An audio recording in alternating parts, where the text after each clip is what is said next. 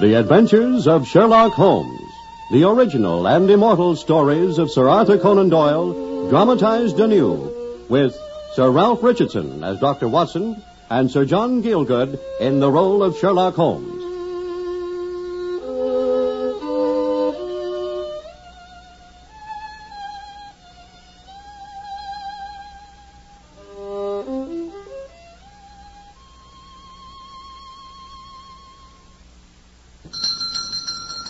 Hello. What's this, Watson? Someone in quite a remarkable state of agitation, Holmes. And whoever it is not even waited for Mrs. Hudson's good offices. A man from his step. A young one from his energy. And a strong one from his tug on the bell pull. Mr. Holmes, I'm nearly mad. Oh, you sit down, won't you? Mr. Holmes, I am the unhappy John Hector MacFarlane. Pray have a cigarette, Mr. MacFarlane. Oh, you mustn't blame me. I'm nearly mad, I tell you. I blame you for nothing. But if you don't sit down and compose yourself, I can't possibly listen to you. Well? I'm sorry. Yes, of course. But if you only knew... When you are fully composed, you must tell us very slowly and quietly who you are and what it is you want. You mentioned your name as if I should recognize it. But I assure you I know nothing whatever about you. Beyond the obvious facts that you're a bachelor, a solicitor, and a Freemason. Mr. Holmes, how on earth... Oh, you mustn't mind him, Mr. MacFarlane. It looks like a conjuring trick, but it's really quite simple. But he deduced the first fact from the general untidiness of your tie, if I may say so, and the second from the sheaf of legal papers sticking out of your pocket there, and the third from the charm on your watch chain. Upon my soul, Watson, you improve. You do indeed. Well, thank you, Holmes. And now I fancy Mr. MacFarlane's calm enough to tell us his story coherently. Mr. Holmes, I'm everything you said, and in addition, I'm the most unfortunate man in London. I'm calm enough now, but I had to know you'd be working for me. It's just that I had to get here before they did. Oh, and who are they, Mr. MacFarlane? The police. They're on their way to arrest me. The police? This is really most gratifying. Quite interesting. On what charge, may I ask? Of murdering Mr. Jonas Oldacre of Lower Norwood. Dear me. Look there, Mr. Holmes, there, at that newspaper. Look at that headline. Yes, Watson. Pray look at this. The second page, as I recall, it runs, mysterious affair at Lower Norwood, disappearance of well-known builder, murder, and arson. Yes, and here you see, below... A clue to the criminal, the mysterious Mr. MacFarlane. That's the clue they're following now. A man was after me at London Bridge Station. What's that?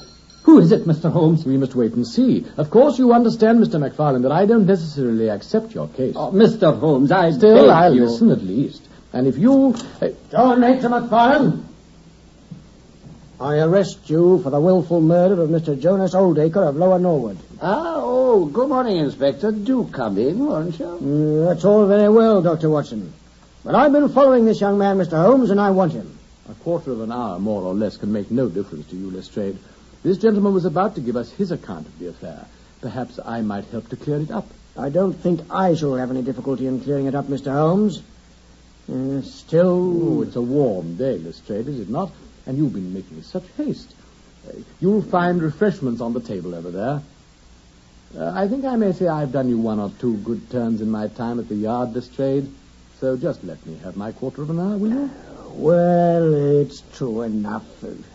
It's difficult to refuse you, Mr. Holmes. But I'm bound to remain with my prisoner, of course, and I'm bound to warn him that anything he says may appear in evidence. I don't want anything better, sir. Thank you, Mr. Holmes. Not at all. Thank you, Lestrade. Now, Watson. Watson. Huh? There's really no need for you to be learning the entire newspaper by heart. Oh, speaking to me, Holmes, no, this is really quite interesting. Come, Watson. The facts. The facts. The facts. And so I summarized the facts. It appeared that the night before, at about 12 o'clock, there had been a sudden alarm of fire at the house of Mr. Jonas Oldacre, a wealthy builder of Lower Norwood. The fire had started in a small timber yard behind the house, where some stacks of wood were stored. It was brought under control by the fire brigade without any trouble, but among the ashes, some charred remains were found. Mr. Oldacre himself was missing, and in his room the safe had plainly been burgled, and there were signs of a struggle with some blood. It was known that the builder had had a late visitor the night before, none other than young MacFarlane. and among the litter of papers round the safe, a heavy oaken stick had been found, also smeared with blood, which had been identified as his. It seemed clear that murder had been done, and the body dragged to the wood stack for disposal. Why, what could be more natural, Mr. Holmes?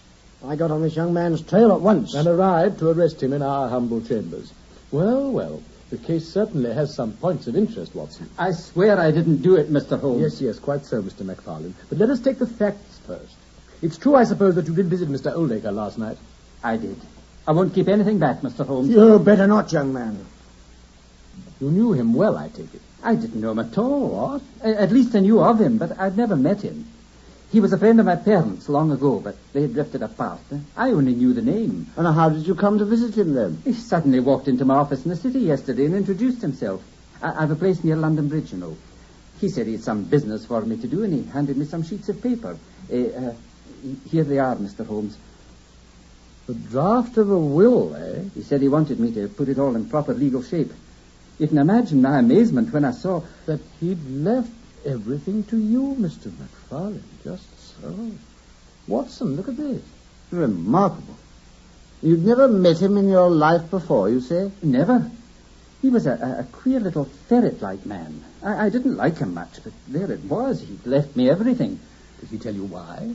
He said he hadn't any relations, and he'd known my parents in his youth, and he'd followed my career, and so he felt he'd like to do it for old time's sake, and because I was a deserving case. Oh, quite touching. We underestimate the power of sentiment, Watson. Well, what then, Mr. MacFarlane? Well, he said there were some title deeds and so forth at his house in Norwood, and that he'd want me to have a look at them too. And he said his mind wouldn't be easy till it was all settled, so he asked me to go out there. He insisted that it should be last night. Yes, after supper, he said. He wouldn't hear of anything else. Oh, and I wasn't to mention anything to my parents. Uh-huh. It was to be a surprise to them. Well, why didn't you stay the night at Mr. Oldacre's? He hadn't invited me, only to look at the papers. I put up at a hotel in Norwood itself, and then, this morning... One moment. You called on him after supper, as arranged, of course. About 9:30, I'd say. Who opened the door to you? I suppose his housekeeper. She was a middle-aged woman. And I take it she announced your name? Yes. We went into Mr. Oldacre's study, and he was all ready for me, with the papers all set out beside the safe. We worked on them together till about 11:30. Complicated papers, Mr. MacFarlane? No. Rather simple, I'd say, really, though he seemed to think they were very important. We did them all up in sealed bundles. Most interesting. So you left him for the night? Yes. I couldn't find my stick, I remember. The stick beside the safe, with the blood stain. Oh, just my devilish luck again. I didn't know anything about it till I read it in the papers this morning in the train back to the city. I came straight on to you from London Bridge, Mr. Holmes. I was terrified. I saw just exactly how involved I seemed to be. Our man spotted him there, Mr. Holmes, at the station. I had a fellow waiting when I heard he was on his way to his office. Mm-hmm. I came on here myself to do my duty. Then you plainly must do your duty, my dear Lestrade. He's yours. Mr. Holmes. No. It's all right, Mr. MacFarlane. I've decided to accept your case. Oh, thank heaven. Now, just write your home address on this slip of paper, and then you must go quietly along with the inspector. There's nothing else to be done. I'll do everything I can to help you. You're wasting your time, Mr. Holmes. I never saw a clearer case. However, if it amuses you... It does. Though perhaps amusing is hardly the word. Goodbye, my dear Lestrade. Until we meet again, Mr. MacFarlane. Heaven bless you, Mr. Holmes. Well, Watson? Is he innocent, Holmes? I know no more than you do. There are some odd factors, of course.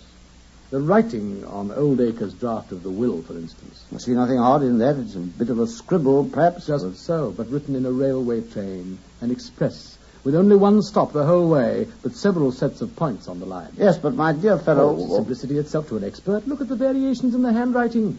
If I'm not mistaken, this was written in the very train we are about to catch ourselves, Watson. But travelling, of course, in the opposite direction. We go from London Bridge to Norwood. Come along. Let us see the home of this respected murdered builder for ourselves.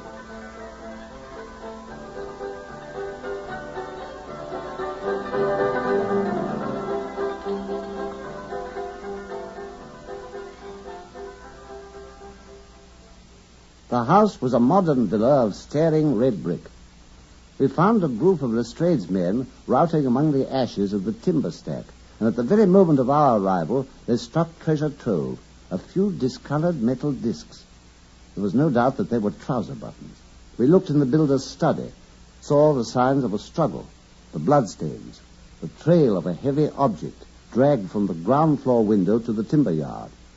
It seemed only too clear that Lestrade had a case. There were no other footprints but our clients and the builder's. After one quick glance through the papers scattered from the safe, it was with a furrowed brow that Holmes returned at last to Baker Street. All the rest of that close, thundery day, he moped and pondered. Next day, it was hotter still. Watson, it's all wrong somehow, all wrong. You mean he may be guilty after all? No, I'm certain McFarlane's innocent. And all my instincts are one way and all the facts are the other. McFarlane had so much to gain, of course, a poor young solicitor and a bequest from the blue like that. He might have hoped that the body would burn completely in the wood stack before the fire was spotted, even that the whole house might burn down. And then he'd inherit at once. And yet he chose the worst night in the world for it. A night when the housekeeper knew that he was there. She knew his name, even. You heard me ask him if she'd announced him. And then there's the will itself. That odd writing on it. Written in the train by Oldacre, you mean? You still hark back to that? Yes, on his way to see McFarlane, scribbled almost illegibly in a swaying railway carriage, and at the last moment, extraordinary that a man should draw up so important a document so casually. It suggests he might not have thought it very important. It suggests, Watson... Oh, see who that is, my dear fellow. Oh, This heat, this wretched, wretched heat. It's a telegram, Holmes. Oh? Shall I open it? Yes, of course. It's from Lestrade. Important fresh evidence to hand. Advise you abandon case. Oh, very kind of him. Wait, there's more. McFarlane's fingerprint in blood found on wall beside hat stand. Lestrade. What's that? Watson! Watson! We're done for, Holmes. He must be guilty. Fingerprints can't lie. You know that. It's the latest science. Of course they can't lie, thank heaven. And this one means one thing and one thing only, Watson. McFarlane's guilt. McFarlane's innocence. Get your hat, Watson. We've another journey before us. My dear Holmes, to Norwood again in this heat? Black heat this time. McFarlane's an innocent man. There's mercy still in heaven.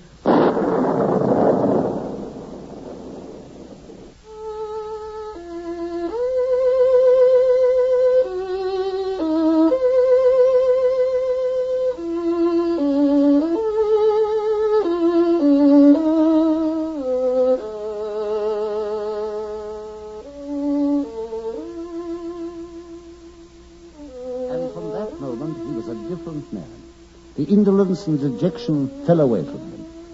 Sherlock Holmes was seldom, perhaps, jocose, but when he talked blithely of Lestrade's little crow of victory in the telegram, he was as near to chirruping as I ever saw him. I was to see yet another side of him that day, as we sat in the parlour of the humble villa in Blackheath, where the young solicitor lived with his parents. Outside, in the hot street, some children were playing. Their voices penetrated into the stuffy little room.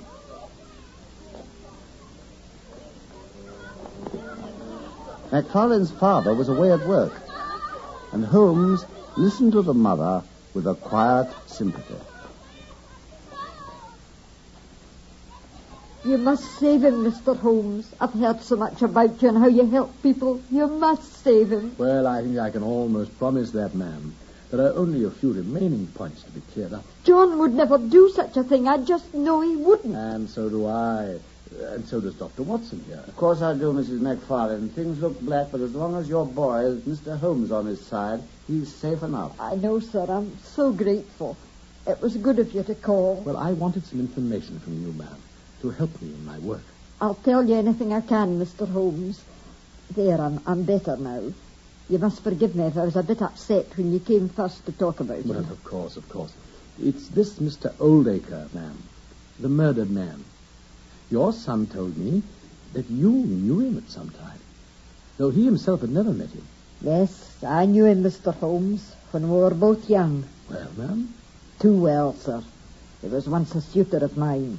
Thank heaven I discovered his character in time. Oh? Really? In what way, Mrs. McFarlane? His cruelty, sir. He was more like a beast than a human being. Oh, indeed? Oh, I've no sorrow that Jonas Oldacre's dead, Dr. Watson. Only that my boy's been blamed for it. Your son knew nothing about this old acquaintanceship. Nothing that might have made him, bear some grudge against Mr. Oldacre. No, sir. Dad and I only told him that Jonas was once an acquaintance of ours. And you yourself have had no communication with him since those old days? No, Mr. Holmes. Oh, if you'd pass me that little poker box there in the sideboard, I could show you something. Certainly. I've never ceased to bless heaven that I married a better man, Mr. Holmes. Is this the box, Mrs. McFarlane? Yes, sir. I broke off with Jonas when I heard how he'd turned a cat loose in an aviary once, Mr. Holmes. Just for a joke, he said. And the next post, I got this. Do you see? What? It's your photograph, ma'am. What he left of it. You see how he cut and slashed it all over. Oh, a malicious character, this respected builder. At any rate, he must have forgiven you as the years went on, Mrs. McFarlane, since he left all his property to your son. We don't want any of it, Doctor. Not a penny of it, even when John's name's cleared. Well, there may be little enough to leave in any case, in spite of the fact that Mr. Oldacre was supposed to be so wealthy. What's that, Holmes? Well, there's one more question, Mrs. McFarlane. Do you know of anyone, perhaps from back in those early days, called Cornelius? Cornelius? No, sir. No one. I looked over Oldacre's bank statements when we were at his house the other day. There have been several large checks drawn lately in favor of a Mr. Cornelius. His fortune has dwindled considerably. Ah, blackmail, Holmes? Possibly. You've been very good, ma'am. We won't intrude upon you any longer. I'm so grateful, Mr. Holmes. Oh, it's nothing, ma'am. If only I can clear your son's name, it'll be quite time enough then to thank me.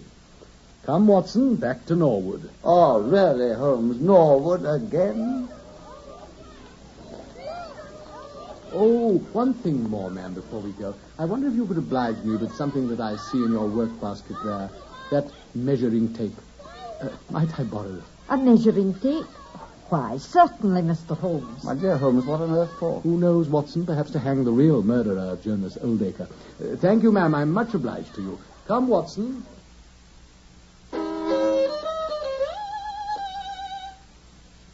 Now, Watson, will you please take the other end? Yes, right into the corner. What do you make it? 7'6½". Excellent. Mr. Holmes, Mr. Holmes, I've got you this time, I think. Have you, Lestrade? 7'6½", Watson? Mr. Holmes, this is important. Doctor, will you look? On the whitewash there by the hat stand.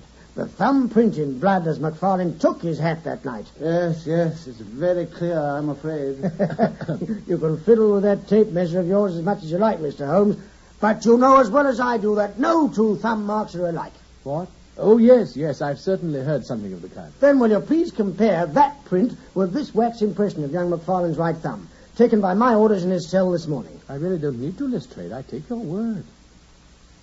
But what a providential thing that this young man should press his right thumb against the wall when he was taking his hat from the peg. Such a very natural action when you come to think of it. Well, he might have slipped or stumbled, Holmes. Yes, of course. And who discovered this significant mark, Lestrade? Mrs. Lexington, the housekeeper, this morning. Oh, not the police. Why didn't any of you notice it yesterday? Well, we've no particular reason to examine the hall very carefully. Quite so. I must even have missed it myself. However, if you'll forgive us, Lestrade, Watson and I must go on with our measuring. You beat me, Mr. Holmes, you really do. Here you are measuring a lot of corridors when the case is watertight. And all I have to do is write my report. Oh, I wouldn't write it yet, you know. Not quite yet, Lestrade. By the way, how many constables have you here on duty? 3. I wonder if one of them would perhaps kindly fetch me in some straw from the outhouse. Straw? I saw some there. Yes, and perhaps you'd ask another to bring a couple of buckets of water. Oh. Then all of you meet me on the top landing, say in 5 minutes. I've just one final measurement to make on the floor below. Oh, come. Another conjuring trick, Mr. Holmes. Just so, to produce a rabbit. But not out of my deer stalker, you'll be surprised to hear. Will you do it, Lestrade? Well, if you insist. I never can resist you, Mr. Holmes. 5 minutes, you said? 5 minutes. On the upstairs landing? Exactly. Straw and buckets of water. Well. Oh, my dear Holmes, poor Lestrade. You are enjoying yourself, aren't you? Am I, Watson? Well, at least he's quite right that fingerprints never lie. That's why I knew the case was virtually solved when I heard of the appearance of this one. Solved, Holmes? How? Because I know it wasn't there yesterday, and John Hector McFarlane's been in the jail all night. You know my methods, Watson. I examined every inch of the place. Come now, upstairs. Splendid, Lestrade. Yes, that's right, Constable. You just lay the straw there and put down the buckets beside it. Now, Watson, will you kindly open the window so as to drive a draft along down to the end of the corridor? Mr. Holmes, you really go too far. I assure you I have an excellent reason for everything I'm doing, Lestrade. Thank you, Watson, so much. You have a match? Yes, I think so. Well, then set light to the straw, will you? What's this? Set light to it? More smoke than fire, Lestrade.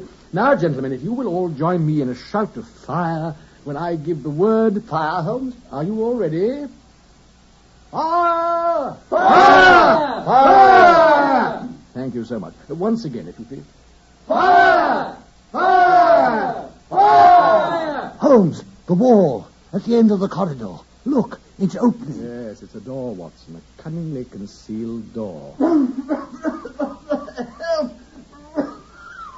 Look, there's your man, Lestrade, and my rabbit. Gentlemen, Mr. Jonas Oldacre. I'm choking. I can't see. What is it? What are you doing here? What do you want? We want you, Mr. Oldacre. I've done nothing wrong. You can't touch me. When you've done your best to get an innocent man hanged. Oh, it was all a joke. Only a joke. A joke, eh? A deuced queer one, Mr. Jonas Oldacre. Well, I've seen a lot of villainy in my time, Mr. Holmes, but this beats a band, it does. Take him downstairs, Smithson. Very good, sir. Come on, It was Jim. a joke, I tell you. I had to come out in time. You can't arrest me. Well, I must say, Holmes, I congratulate you. Thank you, my dear fellow. Oh, it's really too hot a day for a fire. Pray empty those buckets of water over the straw, will you? That's better.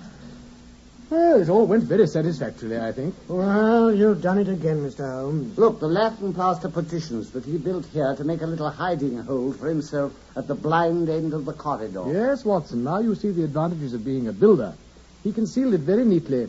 If I hadn't noticed that discrepancy in the length of the corridors from floor to floor, he might have stayed there till doomsday and till McFarlane had been hanged. The housekeeper was in the plot, of course. Yes, of course, to take him food and drink, and to put that thumb mark onto the wall. But how?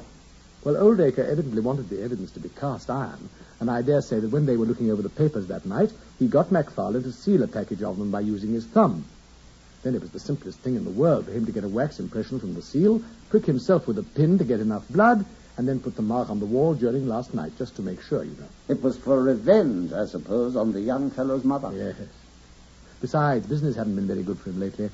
He'd been speculating, and there were a host of creditors. I saw that from his papers. And so he'd been paying these large checks to Mr. Cornelius. Himself at another bank. Exactly. He intended to start life afresh with that money, under the other name, to defraud his creditors, and at the same time take his revenge on his old sweetheart by getting her only son hanged for his murder.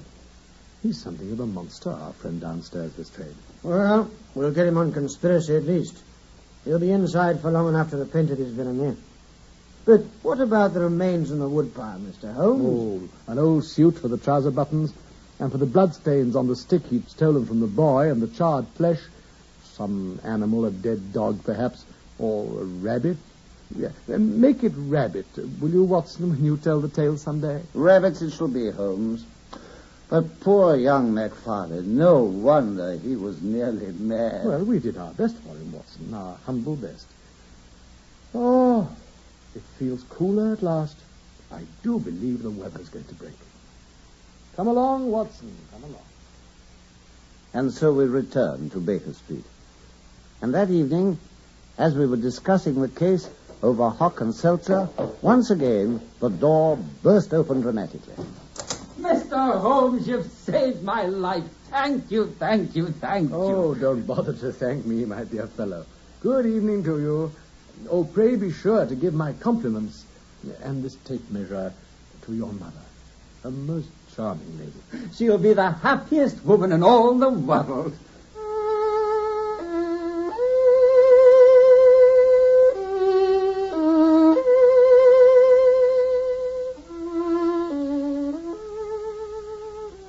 Yes, yes. The Case of the Norwood Builder, rather curious in its cunning simplicity.